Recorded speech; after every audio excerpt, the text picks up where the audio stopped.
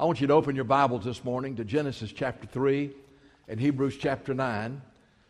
And I want to speak about confidence before God or living in the Holy of Holies. How do you get there and how do you stay there? Genesis chapter 3 verse 8 and Hebrews chapter 9. The Bible teaches that we were created to live in the presence of God. Now I want you to underline that in your heart. God created us to live in His presence. And that's exactly where Adam and Eve lived until they sinned. I mean, Adam and Eve lived in the unhindered presence of God. They enjoyed His presence. And they were fulfilling their creation. You say, Brother Fred, why is it so important to live in the presence of God? Psalm 16:11 says, in His presence is fullness of joy, and at His right hand are pleasures forevermore. So here Adam and Eve living in the presence of God. But then we know the rest of the story. The devil came along and tempted Eve. She saw what was pleasant to the eyes and a thing to be desired. And the very thing God told her not to do and told Adam not to do, they did. And that's what sin is. It's disobeying God. It's doing that which God has told us not to do. And the moment that Adam and Eve ate of the tree of the knowledge of good and evil, at that point, they were separated from God. In fact, instead of enjoying the presence of God, they hid from God. Now wait a minute. Going from enjoying the presence of God now to hiding from the presence of God. And by the way, up until the time that they sinned, Adam and Eve were naked. Wasn't even aware of that. But after they sinned, they immediately became aware of their nakedness and made a covering of fig leaves. You know why? I believe before they sinned, they were clothed with the glory of God. I believe it was the glory of God that was their clothing. And the moment they sinned, the glory of God departed. And there they saw themselves as naked and tried to cover their shame. And, in Genesis 3, here's a sad picture. Look at verse 8. It says that God came walking in the garden in the cool of the day. And it says in verse 8, and they heard, and that's Adam and Eve, they heard the sound of the Lord God walking in the garden in the cool of the day. You see, they always took a walk with God every afternoon. Always. And they heard the sound of the Lord God walking in the garden in the cool of the day. And Adam and his wife hid themselves from the presence of the Lord God among the trees of the garden. Boy, it didn't take long for sin to mess them up. Because let me just tell you something you can't do. You can't hide from God behind a bunch of trees. But here they are, crouched down behind some trees, hiding from the presence of God among the trees of the garden. And then in verse 9 it says, then the Lord God called to Adam and said, where are you? Now wait a minute. Do you think for a moment God didn't know where He was? He knew exactly where Adam was. He knew exactly where Eve was. He knew exactly what had happened. And He knew now in their guilt and their shame, because of their sin, instead of enjoying His presence and living in His presence, they were hiding from His presence. And then, of course, the rest of the story. But one of the saddest verses in all the Bible is the last verse of chapter 3 of Genesis. So He drove out the man, and He placed cherubim at the east of the Garden of Eden, and a flaming sword which turned every way to guard the way to the tree of life. Here they were, created to live in the presence of God. Sinned, were separated from God, and so God drove them out of the garden. And they were separated from the God who created them, the God in whose presence they were supposed to live and enjoy. Well, I'm going to make a statement that you're going to have difficulty believing, but it's true. And I'll show you and prove it to you from the Scripture. After Adam and Eve sinned, No one could live in the presence of God. From Adam to Jesus, not one person could live in the presence of God. You say, wait a minute, Brother Fred. We were created to live in God's presence.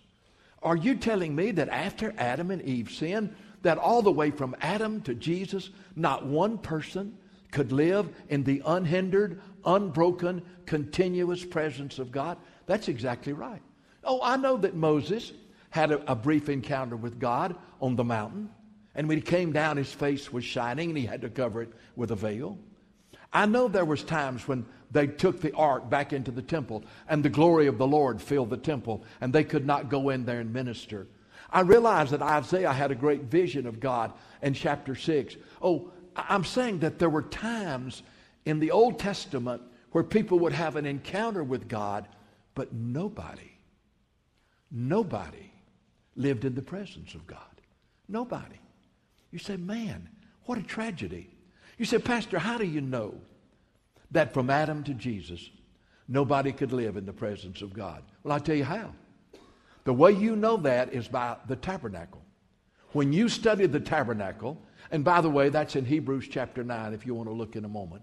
When you study the tabernacle, you realize that there are 40 chapters in the Bible. Now think about this. 40 chapters in the Bible about the tabernacle. More than about the cross or anything else. 40 chapters.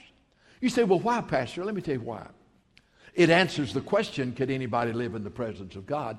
But more than that, every piece of the tabernacle is a picture of Jesus. Oh, yeah. Every piece, the dimensions, the cloth that was used, the whole tabernacle is a picture of Jesus. You know, there were 3 rooms in the tabernacle. And by the way, that was the center of Israel's life. Their life revolved around the tabernacle. It revolved around the worship of God.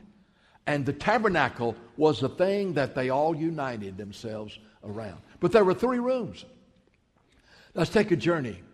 There was an outer court. And you know what was in the outer court? There was a bronze altar. A bronze altar. And then there was a bronze laver. Now, bronze is always a picture of judgment. And so let me tell you what would happen.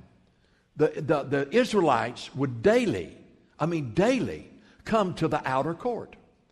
And they would come to the outer court and bring their sacrifices.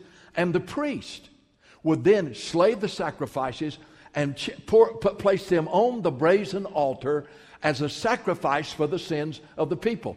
Day in and day out, week after week, they would come to the outer court and bring their sacrifices for their sin. Could not remove them, only cover them.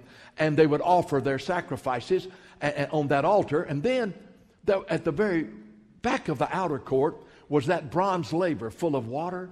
And that's where the priest would wash themselves after they had offered the sacrifices. The bronze laver is a picture of the judgment of God, but also the picture of Jesus where the sacrifice was made, that one day was going to be our sacrifice. And the bronze laver where the priest washed was also a picture of one day that Jesus was going to wash us with his blood and the water of his word. But you know, after the outer court, there was another room. It was called the holy place. Now, the priest went into the holy place every day. Now, the ordinary person could not go in. Nobody, the priest could though. And every day, the priest would go into the holy place. And by the way, when God told Moses to make the tabernacle, or drew up the plan for the tabernacle, it was designed that no outside light could get into the holy place. It was built so securely and so tightly that no outside light could get in there. But when the priest went into the holy place, there were 3 things in there. On one side was 7 golden lampstands fed by olive oil, and they burned day and night. Of course, you know what that's a picture of. It's a picture of Jesus, the light of the world. And that olive oil is a picture of the Holy Spirit that caused Jesus to be the light of the world. Then on the other side of the holy place, there was the table of showbread. And there was the showbread, and the priest would minister there daily. But that was a picture of Jesus, the bread of life. Jesus who would come and through his death and resurrection give life to the world. The showbread. And then at the back, the very back of the holy place, was an altar of incense that continuously offered up the aroma and the smoke of incense, a picture of the prayers of Jesus, his intercession for the saints according to the will of God. But then everything changes. The people went to the outer court every day. The priest went into the holy place every day. But at the back of the holy place was a 7-inch thick, 10-foot high scarlet veil. It sang about the veil in the song. Sang about it. It was an amazing thing. Can you imagine how heavy it was? The Bible calls it a veil. You and I would call it a curtain. It was 7 inches thick. And it was 10 feet high. You know what? Behind that veil was the Holy of Holies. The Holy of Holies. Outer court, holy place. And then inside that veil, the Holy of Holies. Now inside that veil was the Ark of the Covenant. Which was always symbolic of the presence of God. Anytime the Ark was present, God was present. And the Ark of the Covenant is such a picture of Jesus. It was made of wood, a picture of the humanity of Jesus. It was overlaid with gold, a picture of the deity of Jesus. And above the Ark of the Covenant was the mercy seat. The mercy seat. And above the mercy seat were the cherubim. Now here's the thing. You ask any Israelite, where's the presence of God? Where's the Shekinah glory of God? Where does God dwell? And they would say, well, he doesn't dwell in the outer court. He doesn't dwell in the holy place. He dwells behind the veil. He dwells in the Holy of Holies. And that's where God's presence is. And that's where God dwells. But you see, there was one problem. Nobody could go in there.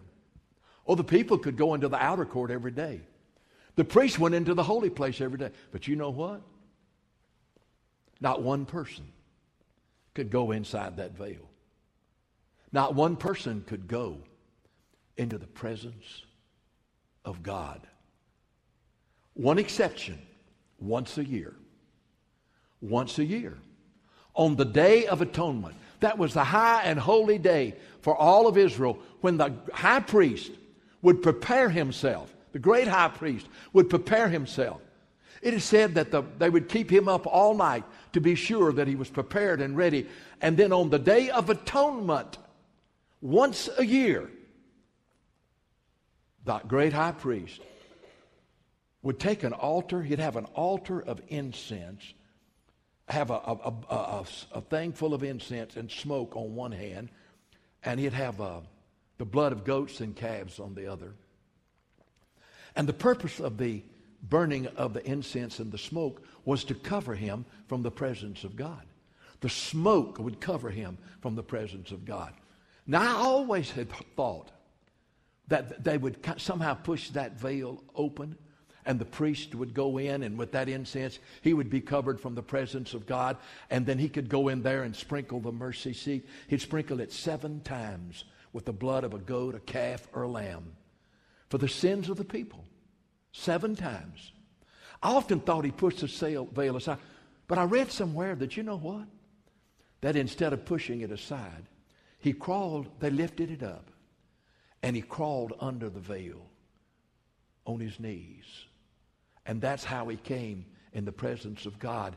And that way the smoke covered him, because if he had really had the unhindered presence of God, he'd have dropped dead on the spot. But he'd go in there and he would sprinkle that mercy seat with the blood of a lamb, and then he would go back out. And you know what? All the people would be standing in the doorways, the husband, the wife, the children. This was that high and holy day. They knew that the high priest was going to go in, offer the sacrifice for the sins of the people, and come back out. But you know, after he came out, nobody could go back for a year. Now, can you imagine how empty life must have been? How barren life must have been? To go for a year without experiencing the awesome presence of God. You say, Brother Fred, is that exactly in the Bible? Oh, yeah. Look at chapter 9. It'll tell you exactly what I just described to you. In just a few verses, it'll say that, hey, you couldn't get inside the veil. No, ordinary people, and only a priest covered with smoke could go in once a year. In Hebrews chapter 9, verse 6. Now don't miss this. I want you to see it's in the Word of God, what I just told you. Verses 1 through 5 talk about the tabernacle and how it was prepared. And then it says in verse 6, when these things, talking about the tabernacle, had been thus prepared, the priest always went into the first part. The priest always went into the outer court, and the priest always went into the holy place. The priest always went into the first place, performing the services. But into the second part, the Holy of Holies, inside the veil. But into the second part, the high priest went alone once a year, not without blood, which he offered for himself and for the people's sins committed in ignorance. Now don't miss verse 8. The Holy Spirit telling us, the Holy Spirit indicating that the way into the Holy of Holies was not made manifest while the first tabernacle still stood. It says, as long as that veil was in place, the testimony was, you can't go into God's presence. You can't live in God's presence. And as long as the veil was there, it's almost like it said, keep out. It's almost like it said, no admittance.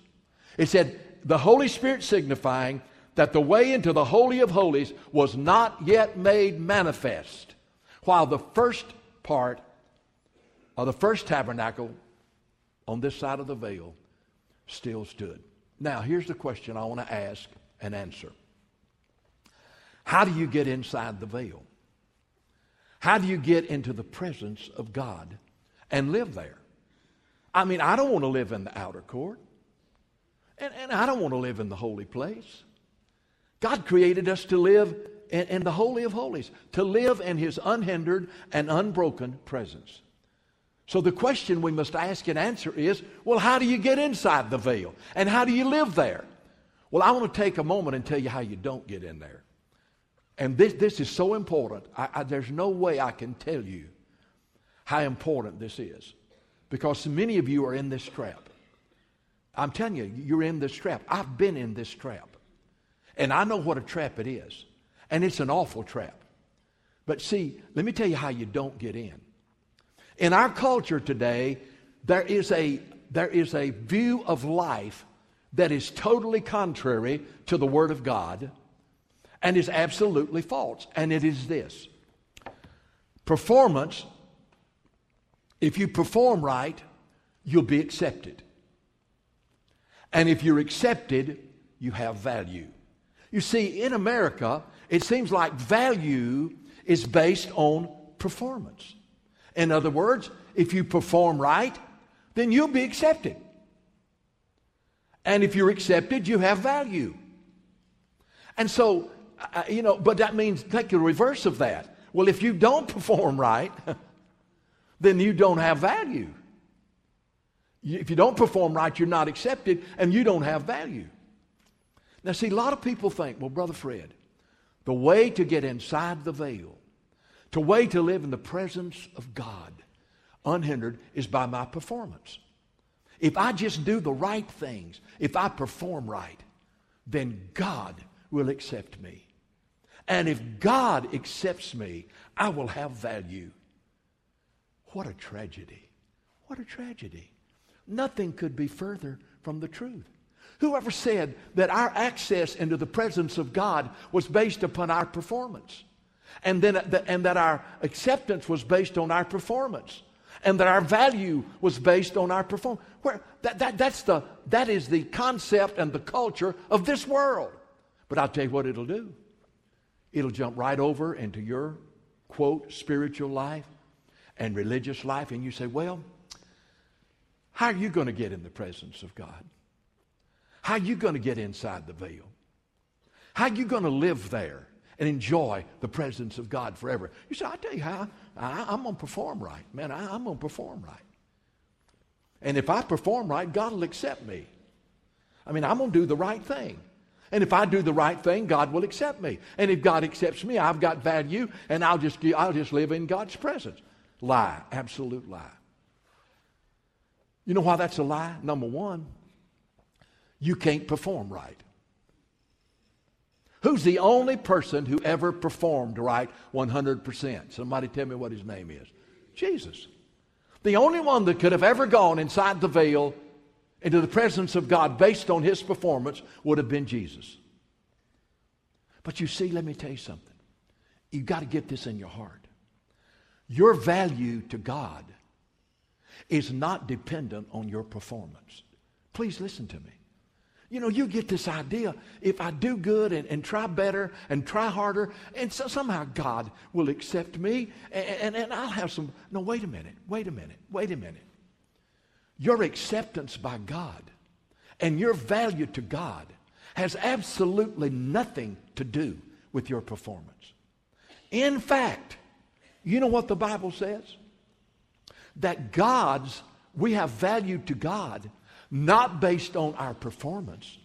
We have value to God because we are created in the image of God. He didn't say of the animals, let us create them in our image. You know what he said?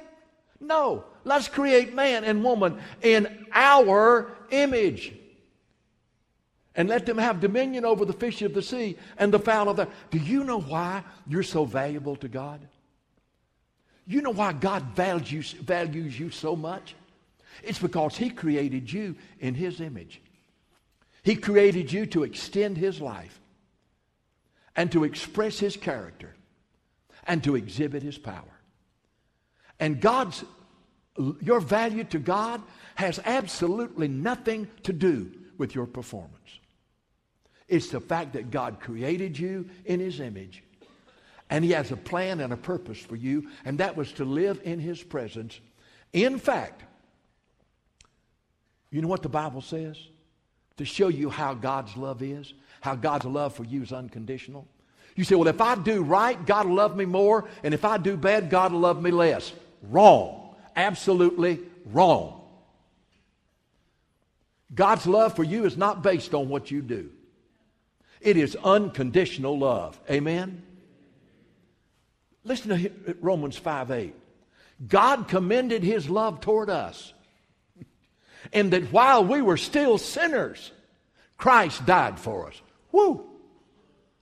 While we were still sinners, Christ died for us.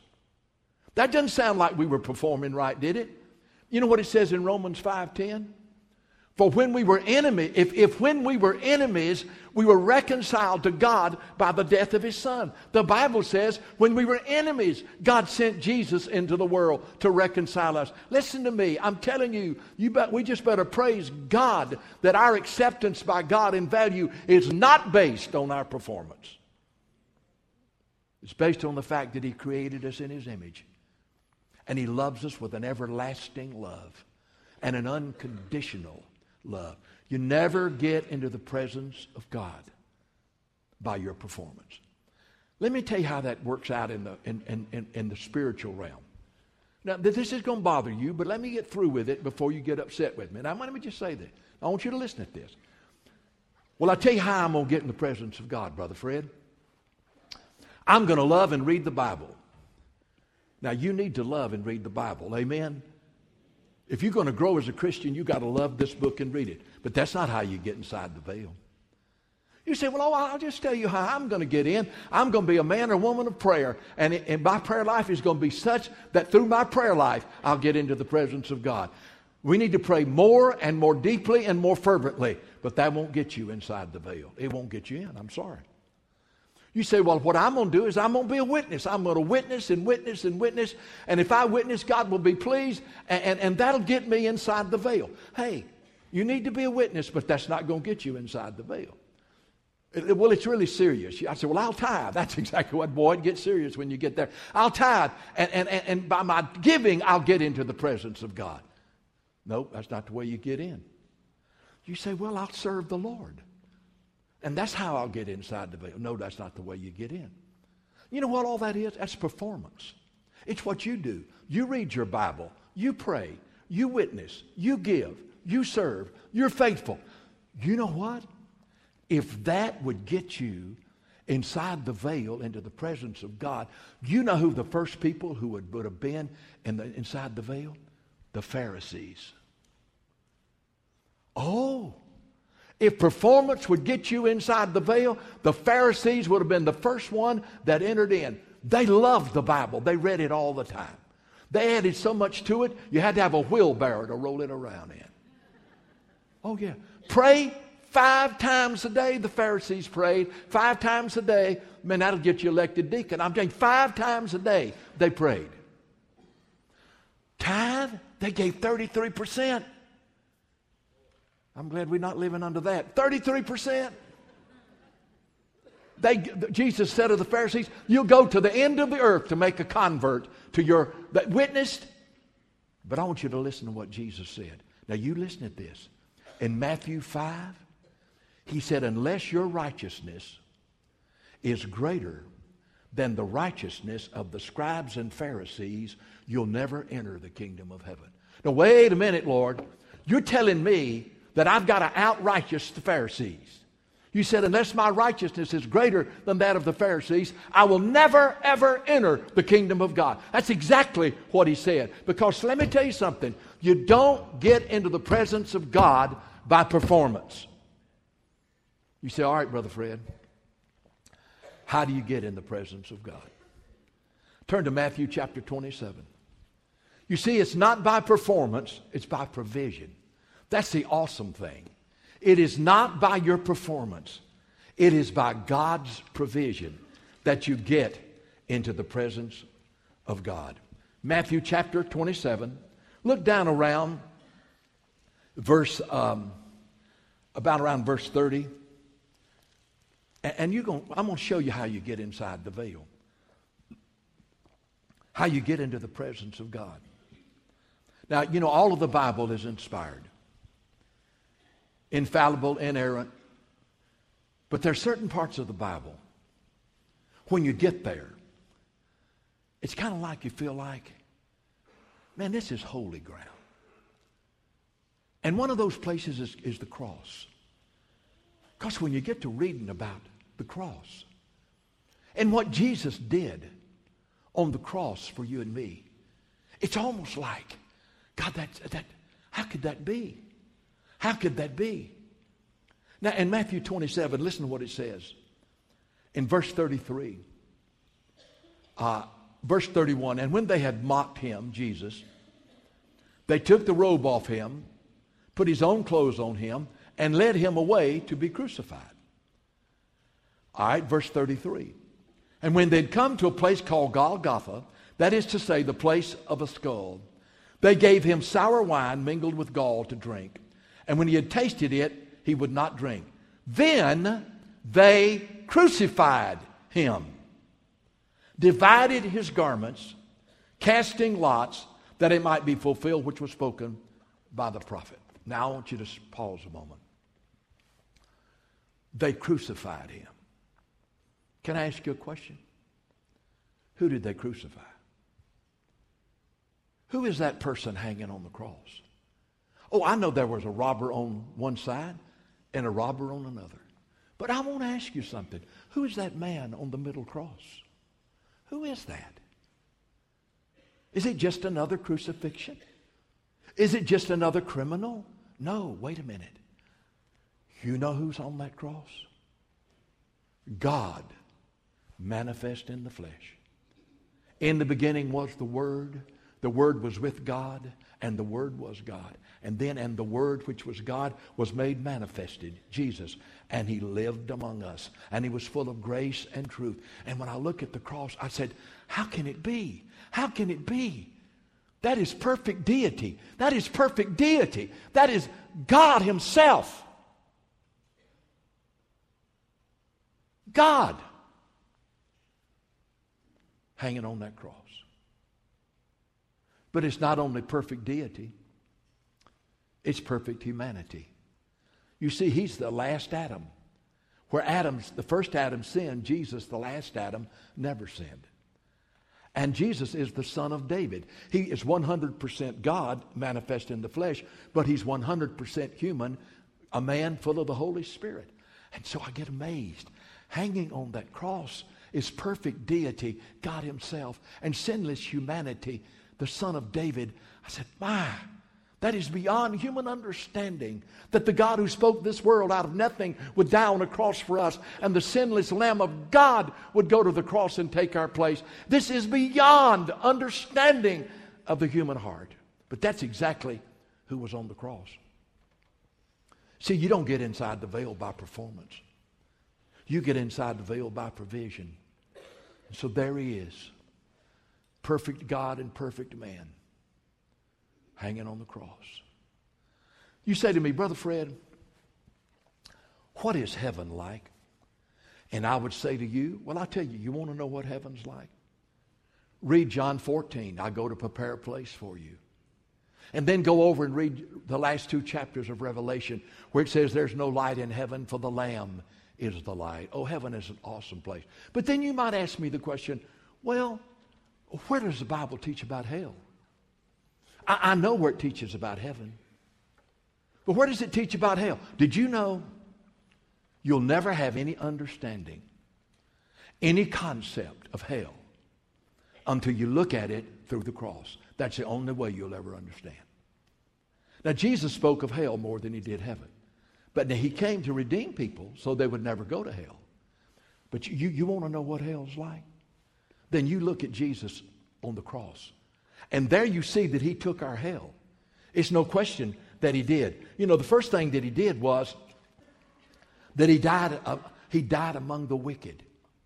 He died between 2 robbers. It says, even the robbers who were crucified with Him reviled Him. Jesus died between 2 criminals. Now, you know what that is a picture of? It's a picture of hell. Hell is a place where you spend eternity with vile and wicked people. He died between 2 criminals. And did you know if a person dies without Christ and goes to hell, they spend eternity with vile and wicked people? You know, on this earth, you have a choice who your companions are.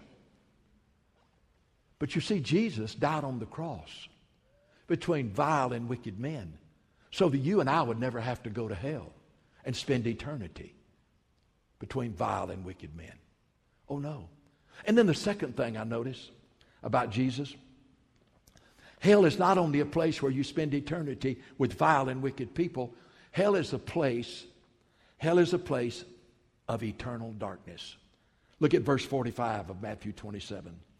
From the 6th hour until the 9th hour, there was darkness over all the land. Hanging on the cross, it was as dark as midnight.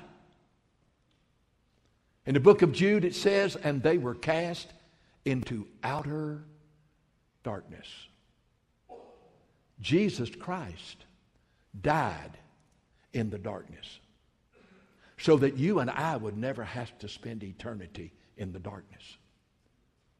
You know, it's one thing for it to be dark, but what if it would never be light?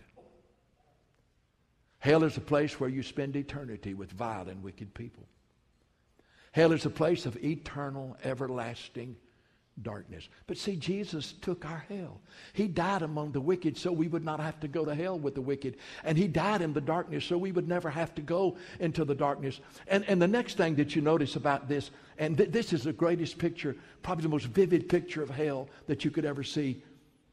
It says in the 9th hour, this is verse 46, Jesus cried out with a loud voice, saying, Eli, Eli, lama sabachthani, my God, why have you forsaken me?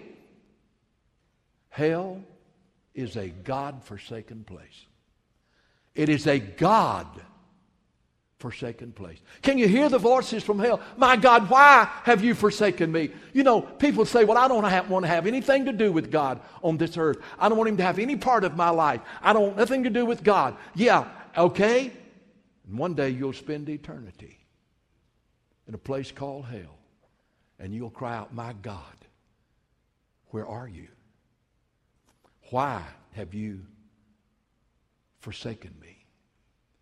Jesus was forsaken so that we would never have to be forsaken.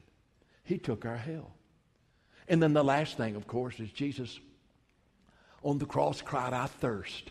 I thirst. And they took sour wine with vinegar and put it on his mouth. Hell is a place of unquenchable thirst. You say, well, Brother Fred, now, let's just be honest about it. A loving God would never, ever send anybody to hell. Well, I want to say this to you. You're right. They choose to go there. In fact, you know what? There's a vivid picture in my mind that God blockaded the road to hell with a cross. Right in the middle of the door to hell is a big, rugged cross stained with the blood of the Son of God. And for you to get into hell, you've got to go around it. You've got to reject it. You've got to ignore it. Oh no, let me tell you something. If God's desire was to send people to hell, why would he ever send his Son to take his wrath so they wouldn't have to go to hell? So it's obvious that we do not get into the presence of God by provision, by performance. We get in there by provision. Okay, so Jesus dies on the cross and he takes our place. Then look down in verse 50. We're there. I want to show you how you get in the presence of God. This is how you get in the Holy of Holies. This is how you get there and live there. In verse 50 it says, and Jesus cried out again with a loud voice and yielded up his spirit. Jesus cried out and then he died. Now Matthew doesn't tell us what he said. Matthew does not tell us what he said, but John tells us what he said. Oh, John 19, verse 30. You know what he said? Oh man, this is it. Jesus there cried out with a loud voice, and he cried out that one Greek word, tetelestai, which is translated by 3 English words. In that moment, Jesus cried out, it is what? It's finished. Hallelujah.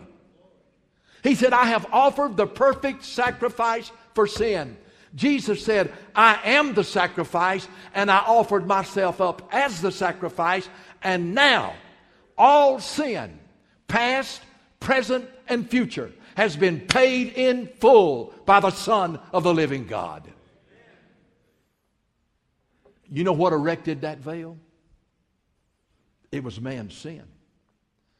And as long as man's sin stood there between him and God, he could never get inside that veil. But Jesus Christ took upon himself our sins, and he offered one sacrifice for sin forever, and he sat down at the right hand of the Father. By one offering he perfected forever those who are sanctified. And so Jesus paid the price. He took the full penalty of our sin. And look in Matthew chapter 27 and look at verse 51, and you'll never understand this unless you understand what we've been talking about. Now, what in the world has this got to do with it? He cried with a loud voice, it is finished. Sin has been taken care of. It's paid for. It's paid in full. Well, look what in the world happened. Verse 51. Then behold, the veil of the temple was torn in two from top to bottom. And there was an earthquake, and the rocks were split. That veil was in place because of man's sin. But Jesus Christ, the Lamb of God, came and made the perfect, eternal, everlasting sacrifice for the sins of the human race. He died in our place. He shed His blood. He bore our sins in His body on the tree. He was made to be sin for us. And when Jesus offered that perfect sacrifice for sin, holy God reached down from heaven and grabbed that veil with His holy hands, and He ripped it from the top to the bottom. And He said, you can come on in now. Come on in. And the way you get in is not by what you do, but by what Jesus did.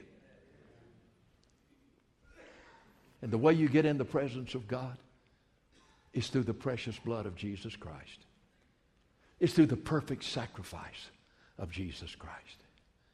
And friend, I want you to know, when you get in His presence, everything changes.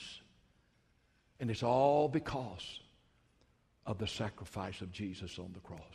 No wonder we sing so much about the cross. No wonder we sing so much about the blood of Jesus, because that's what gets us into the presence of God. Now, let me just read to you 2 or 3 verses, and then I'll show you one thing and I'll wind this up. You know, I want you to listen to these verses. Turn to Hebrews 10 and look at verse 19. Now, in the first part of Hebrews 10, it says, he offered one sacrifice for sin forever. In Hebrews 10:12, it says, He offered one sacrifice for sin forever, and He sat down at the right hand of God. All right, look down in verse 14 of Hebrews 10, and it says, for by one offering He perfected forever those who are being sanctified. Oh, now, look at verse 19. Do you know it says that because of that, the veil's down and we can go in the presence of God? Therefore, brethren, got it, Hebrews 10:19? Having confidence to enter the holiest. Brothers, we have confidence to enter the Holy of Holies. Therefore, brethren, having confidence to enter the holiest by the blood of Jesus, by a new and living way, which He consecrated for us through the veil, that is His flesh, and have a high priest over the house of God, let us draw near with a true heart in full assurance of faith, our hearts having been sprinkled with the blood of Jesus from an evil conscience, and our bodies washed with pure water. It says here, now we can go into the Holy of Holies with confidence. It says, therefore, brethren, having boldness to enter the holiest by... Now, I want to think about this a minute. He says, therefore, brothers, sisters, having confidence to enter the holiest by reading your Bible, by praying, by going to church, by tithing, by witnessing, by serving. Is that what it says? What does it say? Having confidence by the, say it, blood of Jesus. There it is. There it is. Therefore, having confidence to enter the holiest by the blood of Jesus. Draw near. Listen, friend, I'm telling you, it's not by our performance. It is by the precious blood of Christ. He says, not with the blood of goats and calves, Hebrews 9, but with His own blood. He entered the most holy place, having made eternal redemption for us. You say, well, Brother Fred, you know, you mean to tell me that through Jesus and His sacrifice, His resurrection, we live in the presence of God? Yeah. You know when you started living in the presence of God? The day you got saved. Oh, yeah. The day Jesus came into your heart. The day you were born again. The day your body became the temple of the Holy Spirit. The day Jesus Christ came to live inside of you and wash your sins away with His blood. That encounter with Jesus where there was repentance of sin and trusting Jesus only as your Savior and Lord. Trusting only in His sacrifice and His precious blood. That moment that you were born again, that moment you were truly saved, you entered into the presence of God. Stay with me, and you've been there ever since. You've never left. You know why I know that? Because if you could leave, you'd be lost. If you left the presence of God, how are you going to get back in? There's not going to be any more sacrifice offered. So you see, once you're saved, you get into the presence of God, and you are there for eternity. The only thing that happens when you die is you just change locations. Here you've got the veiled presence of God, and when you die, you're in the unveiled presence of God. Because since the day you got saved, God took you into the Holy of Holies, and you have never left. I know what you're thinking. Brother Fred, I don't always live like I'm in the presence of God. Hello? You know, I've done things, Brother Fred. How could I be living in the presence of God and say some of the things I've said and do some of the things Wait a minute now. God's holy. You're telling me that ever since the day I got saved, I've been living in God's presence? You're exactly right. You know, I asked God this question after I was saved for a while. And it sounds like a stupid question, I know, but I asked him anyway. I said, Lord, if you could save me from my sins, why didn't you fix me so I couldn't sin? Now, that would have been nice, wouldn't it? Okay? No more temptation, no more. I said, God, if you could save me from my sin, then why didn't you fix me so I couldn't sin? And the Holy Spirit said, I didn't fix you so you couldn't sin. I fixed you so you couldn't sin and enjoy it. Oh. You say, I sin, Brother Fred, and it doesn't bother me. I'm going to pray you'll get saved. Listen, when you sin and living in the presence of a holy God, of the holy God, I guarantee the most miserable person in the world is a Christian with sin in their life in the presence of a holy God. See, the good news is it's a gift. And we live inside the veil in the presence of God through the precious blood of Jesus and the perfect righteousness of Jesus. So I'll say this, and this is my last statement. Now that you're in the presence of God, now that you're living in His presence, let me make a suggestion. Read your Bible. Just read it, read it, read it, read it. And pray. Just pray, pray, pray, pray. And witness, witness, witness, witness. And give, give, give. Especially to the building. Give, give. I mean, you know.